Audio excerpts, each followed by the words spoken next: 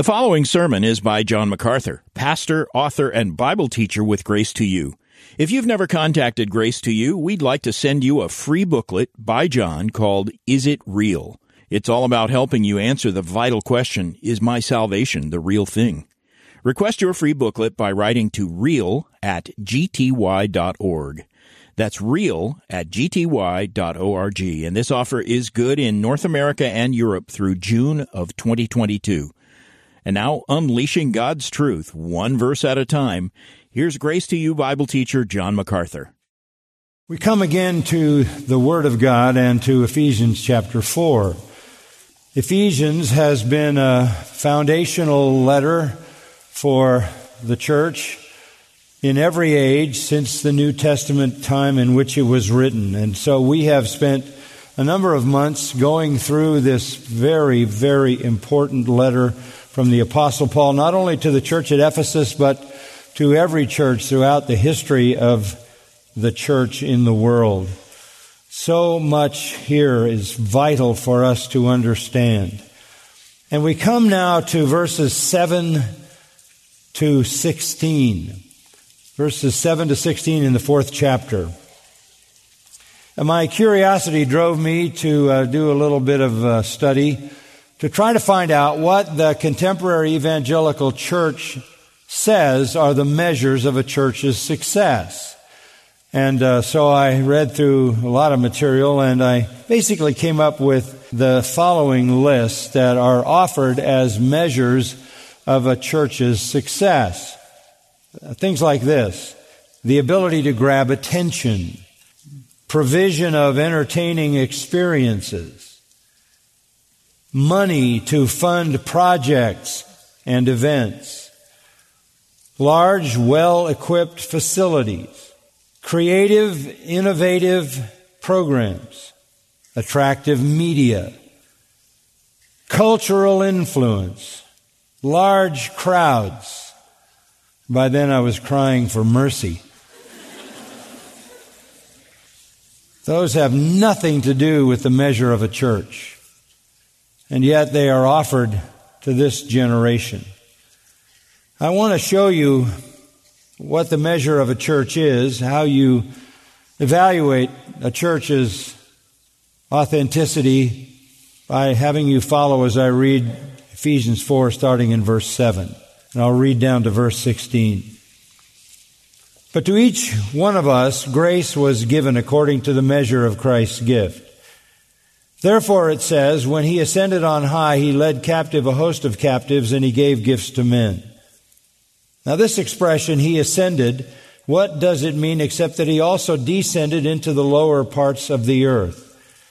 He who descended is himself also he who ascended far above all the heavens, so that he might fill all things.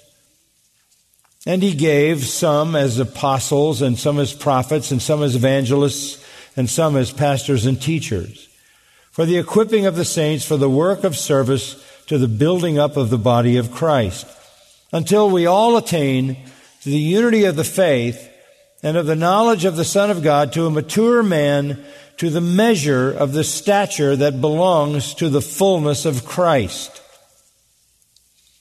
As a result, we're no longer to be children tossed here and there by waves and carried about by every wind of doctrine, by the trickery of men, by craftiness and deceitful scheming. But speaking the truth in love, we are to grow up in all aspects into Him who is the head, even Christ, from whom the whole body, being fitted and held together by what every joint supplies, according to the proper working of each individual part, causes the growth of the body for the building up of itself in love.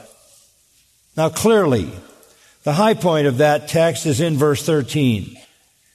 And there it says that the measure of the church is the measure of the stature which belongs to the fullness of Christ. There's only one way to measure a church, and that is its Christ-likeness.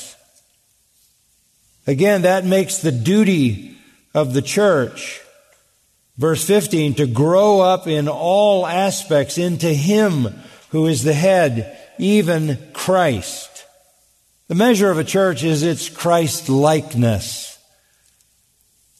Now, we've been talking a lot about unity since the beginning of chapter 2, really. We've been talking about how important the unity of the faith is, and we see it again in verse 13. Until we all attain to the unity of the faith. And how is the unity of the faith there described?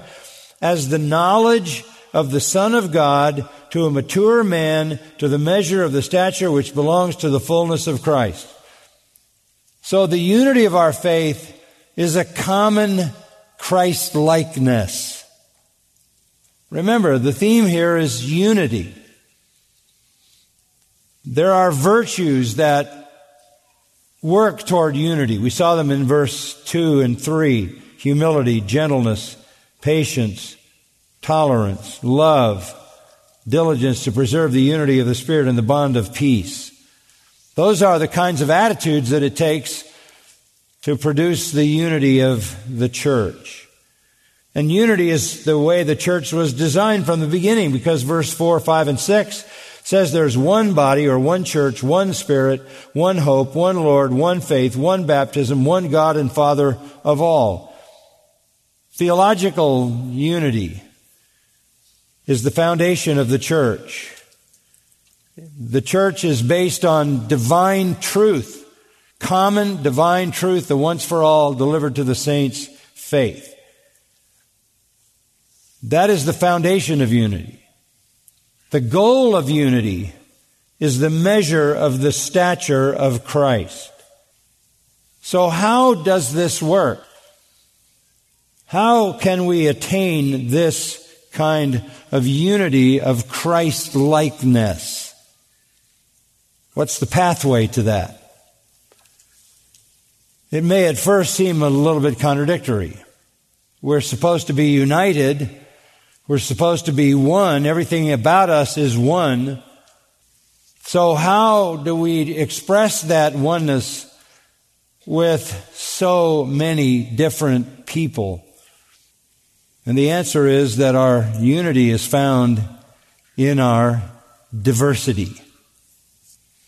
That may seem counterintuitive, but it is precisely the truth.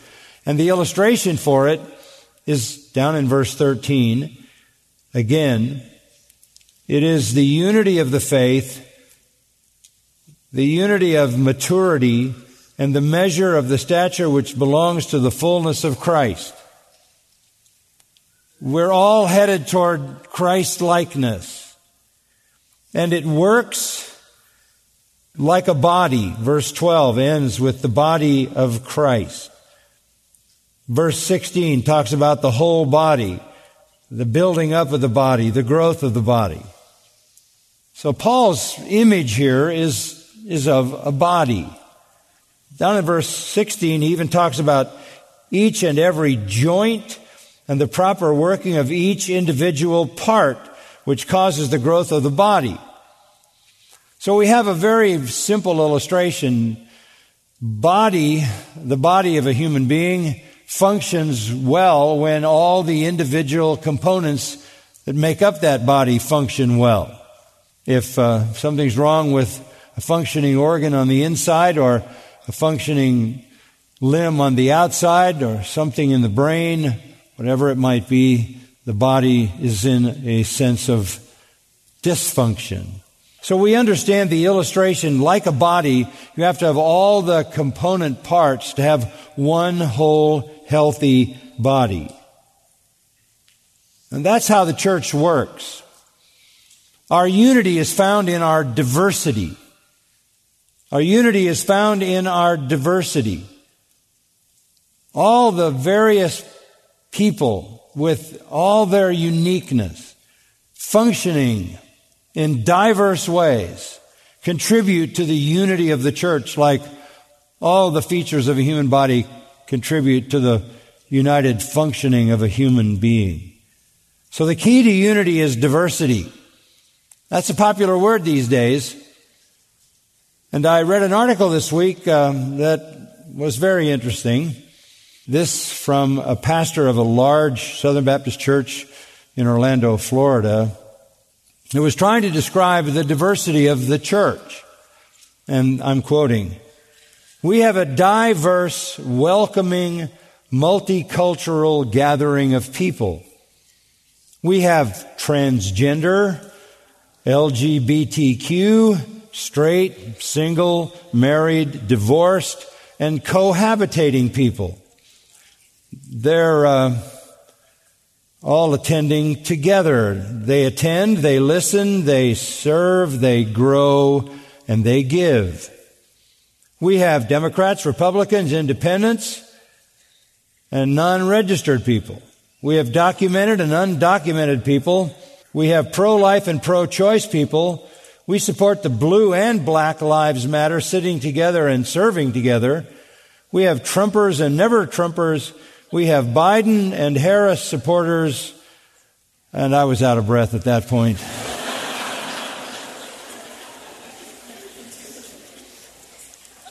That is the most absurd understanding of the diversity of the church that I have ever seen in my entire life. The diversity of the church doesn't come from collection of sins, personal experiences, and political viewpoints. What is the source of the diversity of the church? Let's look at verse 7. "But to each one of us, grace was given according to the measure of Christ's gift." To each one of us, as individual believers, grace was given in the form of a gift from Christ. Now, if you understand anything about grace, you know that grace gives, right? God gives by grace. You can't talk about grace without talking about giving. God's grace always gives. It is the nature of divine grace to give. Grace gives what is necessary, what is needed, but what is undeserved. If you go back to chapter 1 and verse 3, we all understand that grace and peace in verse 2 have been granted us from God our Father and the Lord Jesus Christ. And what does that grace do? It blesses us with every spiritual blessing in the heavenlies in Christ. Just as He chose us in Him before the foundation of the world that we would be holy and blameless before Him, in love He predestined us to adoption as sons through Jesus Christ to Himself according to the kind intention of His will, to the praise of the glory of His grace. He graces us so that we will praise His grace and give Him glory. At the end of verse 7, it says that His grace is rich, and verse 8, He lavishes it on us. Now we understand that at salvation we receive saving grace. This is far more than that. This is the grace of all spiritual blessings in the heavenlies in Christ. Chapter 2 and verse 5 speaks about us being saved by grace. Chapter 2 at the end of verse 5, by grace you have been saved. And then it's repeated again in verse 8, by grace you have been saved. That's saving grace.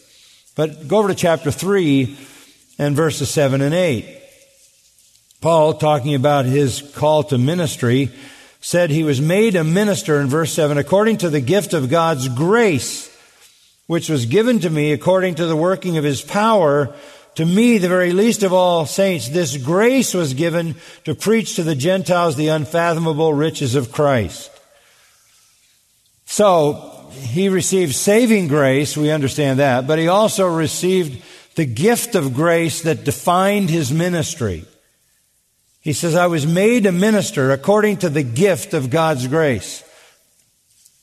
And what we just read in the 4th chapter, in verse 7, is that God's grace gives every one of us a gift for the sake of the building of the body of Christ. Paul's ministry was a gift of grace. Paul says in his letter to the Corinthians, 1 Corinthians 15:10, I am what I am by the grace of God. I am what I am by the grace of God. Not only what I am as a believer, but what I am as a minister.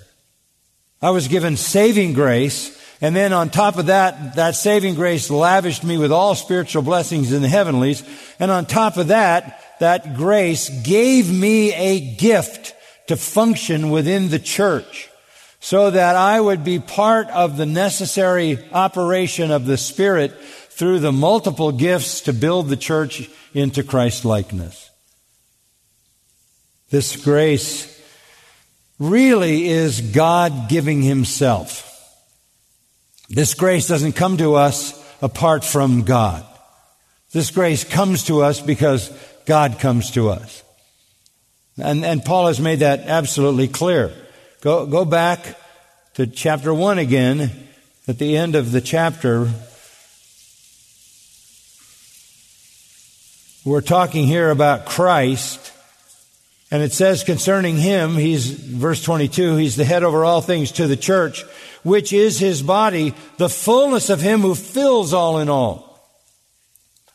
So the grace comes because the Lord comes. He fills His church. In chapter 2, at the end of that chapter, verses 21 and 22, it says, we are a holy temple in the Lord, in whom you also are being built together into a dwelling of God in the Spirit. So in chapter 1 at the end, Christ is in us, the fullness of Him. In chapter 2 at the end, the Spirit is in us. Look at the end of chapter 3. And here we find verse 20 and 21, now to Him who is able to do far more abundantly beyond all we can ask or think, according to the power that works within us, to Him be glory in the church and in Christ Jesus to all generations forever and ever. Amen. And again, this encompasses the whole Trinity. Christ is in us. The Spirit is in us. And God Himself is in us, to whom that very prayer is directed. Grace is God giving Himself. That's the idea. You are the temple of the Spirit of God. Christ dwells in you. God has set up His abode in you. And with His coming is not only the fruit of the Spirit, love, joy, peace, gentleness, goodness, faith, meekness, self-control, the virtues that are a part of the inheritance of the believer by the power of the Spirit. But what comes is illumination to understand the Word of God. But on top of that comes this special grace mentioned in verse 7 of chapter 4, which grants us a gift. A gift. A gift is literally measured out to us for the purpose of building up the body of Christ. As part of His self-giving, the Lord gives two kinds of gifts. The first one we're going to look at this morning is the gifts that He gives each Christian, each individual Christian. Then next week we'll come down to verse 11 and look at the gifts He gives the whole church. First, the gifts He gives to every believer, then the gifts He gives to the whole church. But let's look at the individual believer in verses 7 to 10. And here we see the divine diversity necessary for unity. Now remember what I've said. The subject here is unity. That has been Paul's theme since chapter 2. And he wraps it up in a sense with the one body, one Spirit, one hope, one Lord, one faith, one baptism, one God. Then verse 7 begins with but. And that's used in an adversative way. In spite of everything that's been said about unity, on the other hand, we have been given grace, each one of us, in a unique way, so that we function in diversity that produces this unity. Notice the word measure there. The measure of Christ's gift. That's metron in the Greek, metrics. The idea is the Lord gives every believer a specific portion a specific unit of gifting so that he can contribute to the building of the body of Christ to the measure of the stature of the fullness of Christ. If you look at it down in verse 16, it's broken down into every joint and each individual part. The key to unity in the church is diversity, not political diversity, not sinful diversity, not ethnic diversity, not any of that. It's all irrelevant. The diversity we're talking about here is the diversity of gifts according to the measure of Christ's gift. Now, there are some comparative passages that will help illuminate this for us. Go to Romans 12. And I don't intend to discuss all of the different kinds of gifts, but rather to give you the big picture.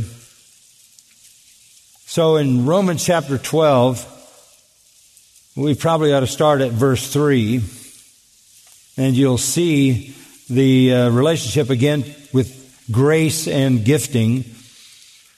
Verse 3 of Romans 12, for through the grace, there it is, grace again, given to me. Again, this is the gifting by grace. I say to everyone not to think more highly of himself than he ought to think, but to think so as to have sound judgment, as God has allotted to each a measure of faith. Now, we had a measure of grace in Ephesians, now we have a measure of faith. God sort of metrically gives us by grace a gift, and then He measures out an equal amount of faith to operate that gift. And that's how you ought to view yourself. You ought not to think more highly of yourself than is consistent with your gifts. You ought to rightly assess your gifts.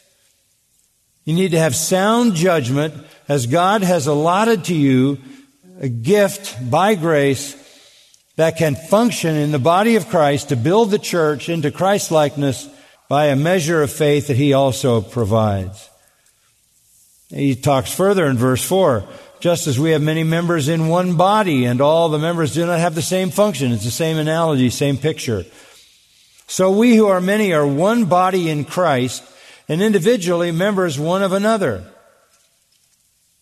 Since we have gifts that differ according to the grace given us. Again, folks, this comes every time we talk about gifts, we're talking about grace. You don't earn them.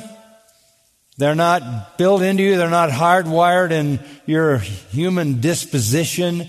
We're not talking about talents. We're not talking about some kind of manual skill or the ability to do math or something like that. This is a grace gift. This transcends what you got when you arrived into this world, hardwired into the way you were made. This is something supernatural, something that comes only at the point of salvation. A measured gift and a measure of faith, and we are to exercise that gift according to that faith. So he gets very specific in verse 6. Since we have gifts that differ according to the grace given us, there's that grace, each of us is to exercise them accordingly.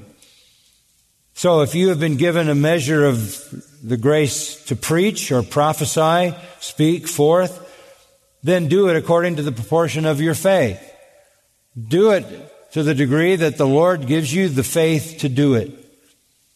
If you wonder whether you have the ability to stand up in front of a large crowd and preach, but you know you can't stand in front of 3 people without becoming a nervous wreck, that's probably not the proportion of faith you need to operate that gift.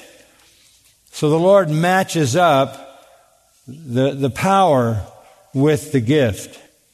So whatever your gift is, you do that. If it's preaching or proclaiming truth, do it. If it's serving, then serve. If it's teaching, then teach. In verse 8, if it's exhortation, then exhort. If it's giving, then give with liberality. If it's leading, then lead with diligence. If it's showing mercy, then do it with cheerfulness. So these are not absolute categories of giftedness that could be sort of narrowed down and defined. This is just very, very general. Preaching, serving, teaching, exhorting, giving, leading, showing mercy, compassion. Those are just broad categories in which everybody is unique. Everybody is like a spiritual snowflake because you're all different. But those would be categories in which the gifts operate. Turn to 1 Corinthians chapter 12. This also is a helpful portion of Scripture. Verse 4 of 1 Corinthians 12. There are varieties of gifts, but the same Spirit. Again, this is the same exact teaching that we saw in Romans and Ephesians. There are varieties of gifts, but the same Spirit. There are varieties of ministries, the same Lord. There are varieties of effects, but the same God. You see the Trinity there? The Spirit in verse 4, the Lord in verse 5, and God in verse 6. They're all resident in the believer, and they're all operating in the believer to make that believer effective in contributing to the growth of the church. And the ministries are many, and the varieties are many, and the effects are many. But to each one is given the manifestation of the Spirit for the common good. And this is how you have to see your gift. It's for the common good. Your gift is not for you. It's not for you. It's for all of us. My gift is not for me. My gift is for you. This is how I serve you. Your gift is how you serve others. It's for the common good. And that's where you have to understand that your service is vital. You hear people say, well, I love Jesus, but I don't like the church. So you think that you possess, all on your own, everything necessary for you to become like Christ by yourself. That is a sad delusion. You don't know how much you need one another. That's why we don't forsake the assembling of ourselves together. We gather and we stimulate one another to love and good works. We need each other, the same way a body needs all its component parts. The church is not just to be a spectator event. For many churches, it is that. It's just a show. And nobody has to do anything but show up, give your money, join the party.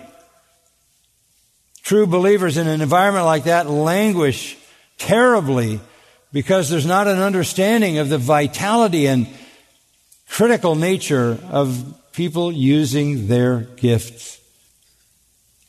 Verse 8 gives us some suggested categories of gifts. The word of wisdom, some providing wisdom through the Spirit. Knowledge, also through the Spirit.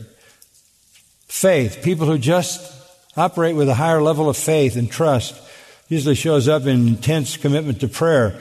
That also by the same Spirit. And then in the apostolic era, there were gifts of healing by the Spirit. There were miracles by the Spirit. There was prophecy by the Spirit. There was discernment by the Spirit. There were various kinds of languages and interpretation. But it was one and the same Spirit working all these things, distributing to each one individually just as He wills. So this is how the body works, okay? You come into the body of Christ, the Spirit takes up residence in your life, and grants you from heaven itself, as a grace gift, a place and a way to function effectively in the body of Christ, so that you make a contribution to everyone else, so that the body grows into Christ-likeness. We know what the Spirit does. What did Jesus say? When the Spirit comes, He will point to me. And that's the work of the Spirit in your heart. 2 Corinthians 3:18. As you gaze at the glory of the Lord, you're changed into His image from one level of glory to the next by the Holy Spirit. So the church collectively is not going to be Christ-like unless the individuals in it are Christ-like. And that is the work of the Spirit. Now again, the listing here is not airtight categories. It's just a general reflection of the fact that there are varieties and varieties and varieties. And here are some samples. There are as many varieties as there are people. You say, well, how do I know what my gift is? It may be the combination of a lot of these various categories. How do you know what your gift is? What do you love to do when you're walking in the Spirit? And what do you do that gives you joy and blesses other people? Now, you can follow the prompting of the Spirit in your heart. If you keep saying to yourself, I think I'm supposed to be a preacher, and everybody who's heard you says, no, you're not. You probably ought to go down the box to the next opportunity. But there will be both a confirmation in your own heart, an affirmation in your own heart, and in the hearts of all those people who know you and see how you serve. Again, you lose your life in serving others when this gift operates. That's how the body works. That's down in verse 12. The body is one, yet has many members. And all the members of the body, though they are many, are one body, so also is Christ. There we are again. The whole idea of this is when the church functions as the church, when it functions in the measure of its gifts, with the measure of faith, under the power of the Holy Spirit, it becomes like Christ, and that's the measure of the stature of the fullness of Christ. And that's the only way to judge a church. Special gifts measured out to us by grace, in addition to our human talents, and intersecting with them for sure, but employed by the power of the Spirit and the measure of faith. An illustration of the reality of this in 1 Corinthians chapter 1, I think it's important, because I believe that the Lord gifts people, not just in the body of Christ universally, but in local churches. I believe at Grace Community Church, the Spirit of God has dispersed grace gifts through this church to every one of you to bring this church to Christ's likeness. And I say that because of 1 Corinthians 1. You might have assumed that somehow the Corinthian church got missed. They were so filled with problems. But even with all their problems, and Paul wrote 4 letters to them, 2 of them are in the New Testament. He says this in chapter 1, verse 4, I thank my God always concerning you for the grace of God which was given you in Christ Jesus. There we are with that grace again. Not just the grace of salvation, but the grace, verse 5, that in everything you were enriched in Him, and that would be all the riches of grace from Ephesians 1, in all speech and all knowledge. Oh, now we're talking about gifts.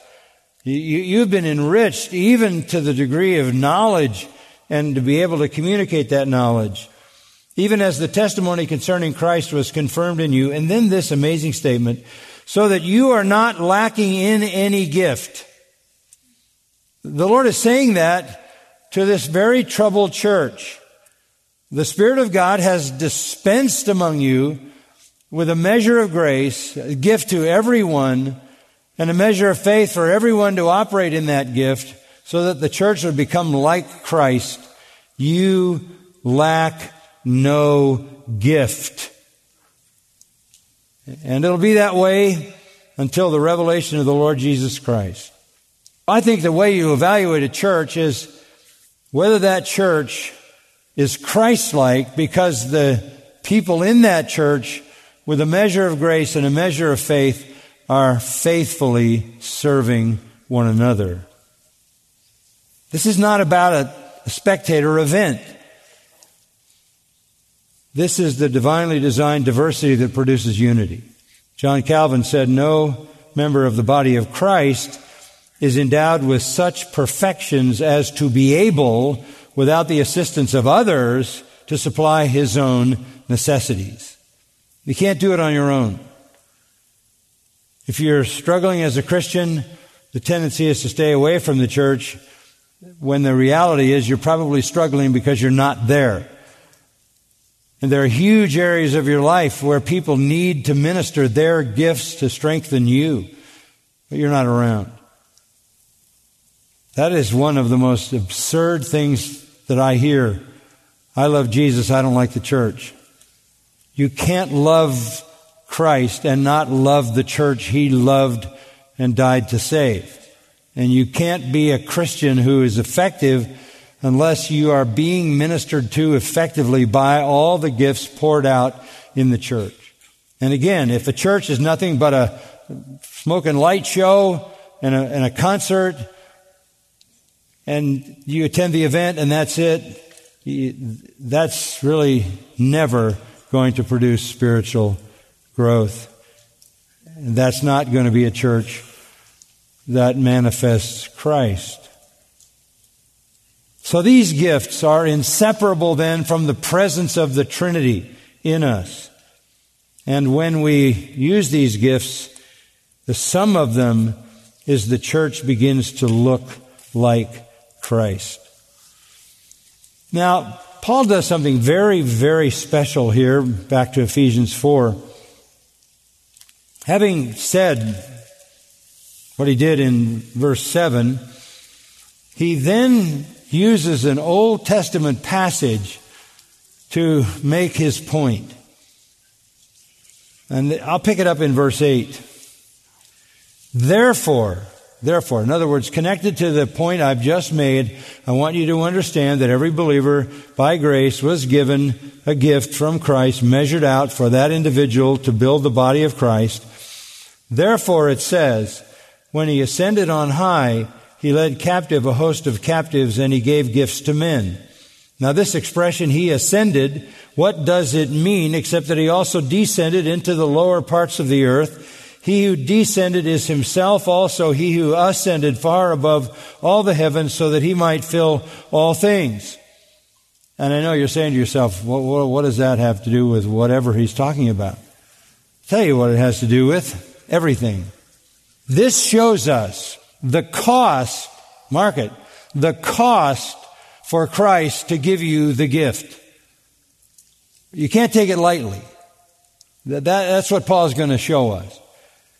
You may, at this particular point, not have any functioning role in the church. This will come to you as a shock, no doubt. But the Lord paid an astonishing price to be able to gift you so that you, for the common good, could help build the church into Christ's likeness for the glory of the one who paid the price. So let's go back to verse 8. You'll notice, if you have a Bible that identifies an Old Testament quote, that this is taken from Psalm 68. So Paul is quoting Psalm 68. Now, Psalm 68, this is verse 18 in Psalm 68. In Psalm 68, you have what I guess you could call a sort of a triumphant, victorious psalm. The triumphant, victorious psalm. A victory hymn, maybe a better way to say it, composed by David to celebrate God conquering the Jebusite city and establishing the Ark of the Covenant on Mount Zion.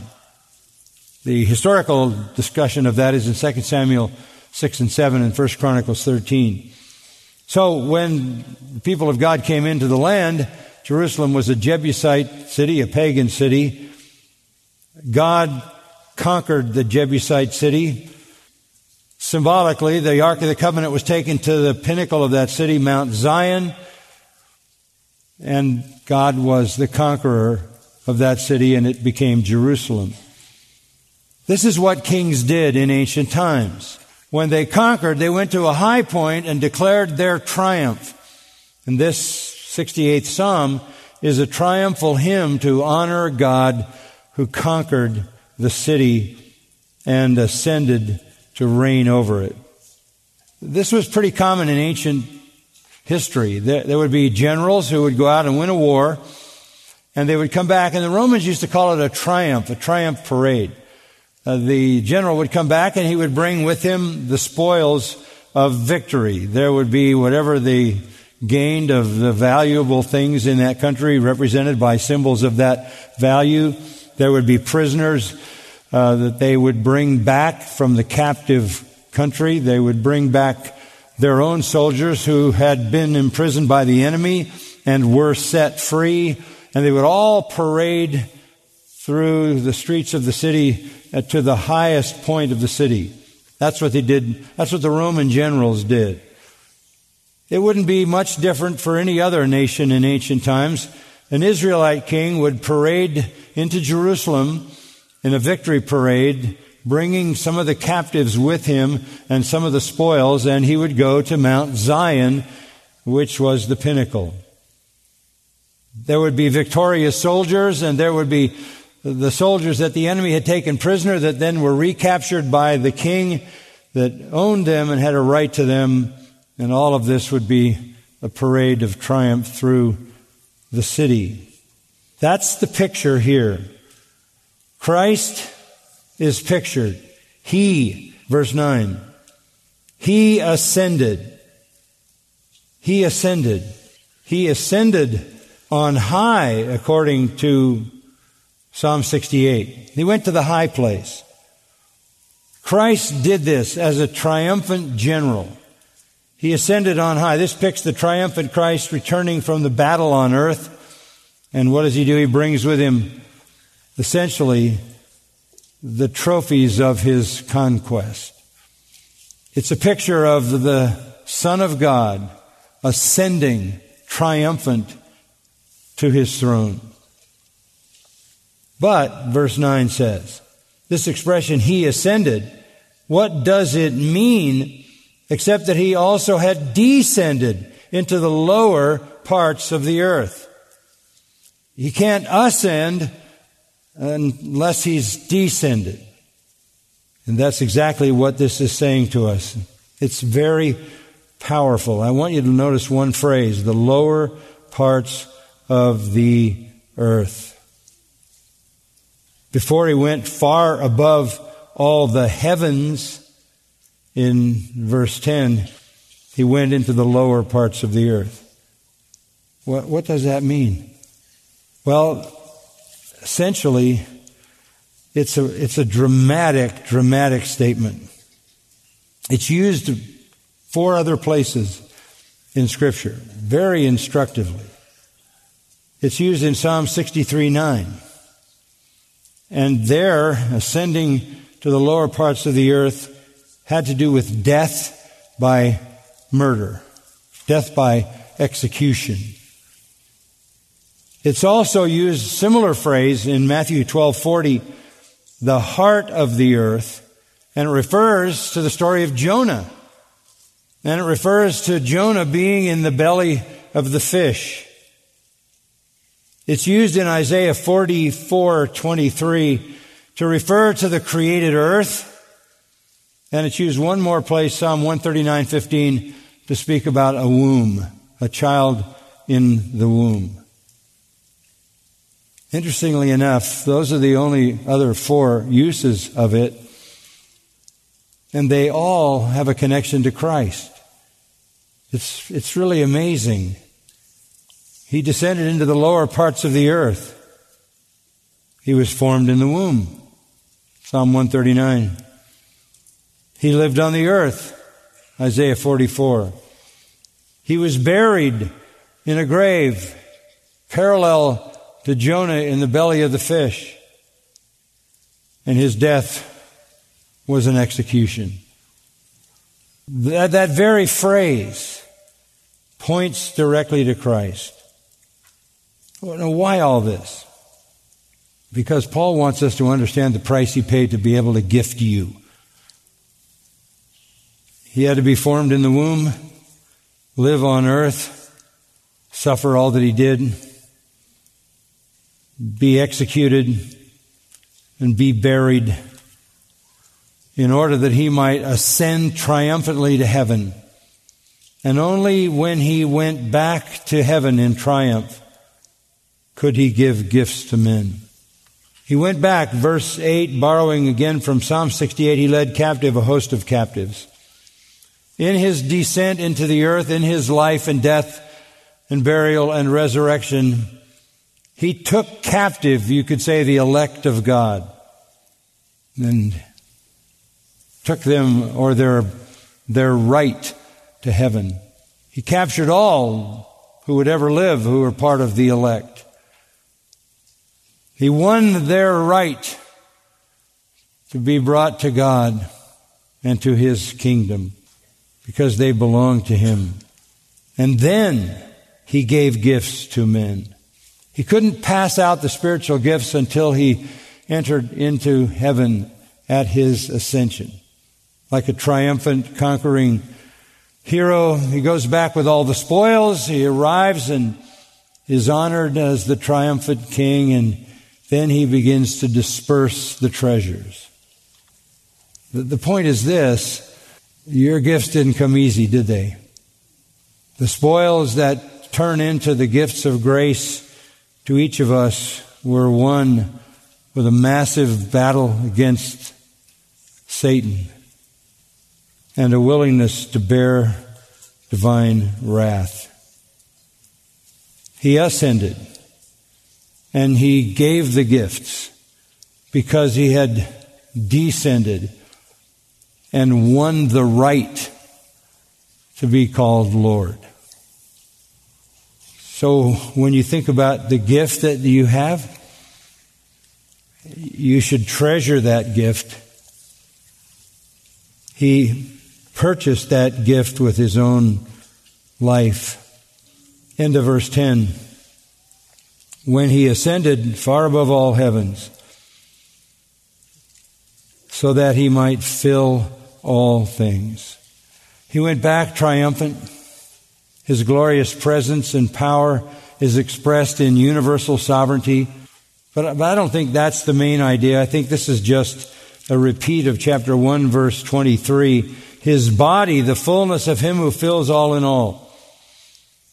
He went back to disperse the gifts that allowed Him to fill all things. Yes, of course, in sovereign omnipresence.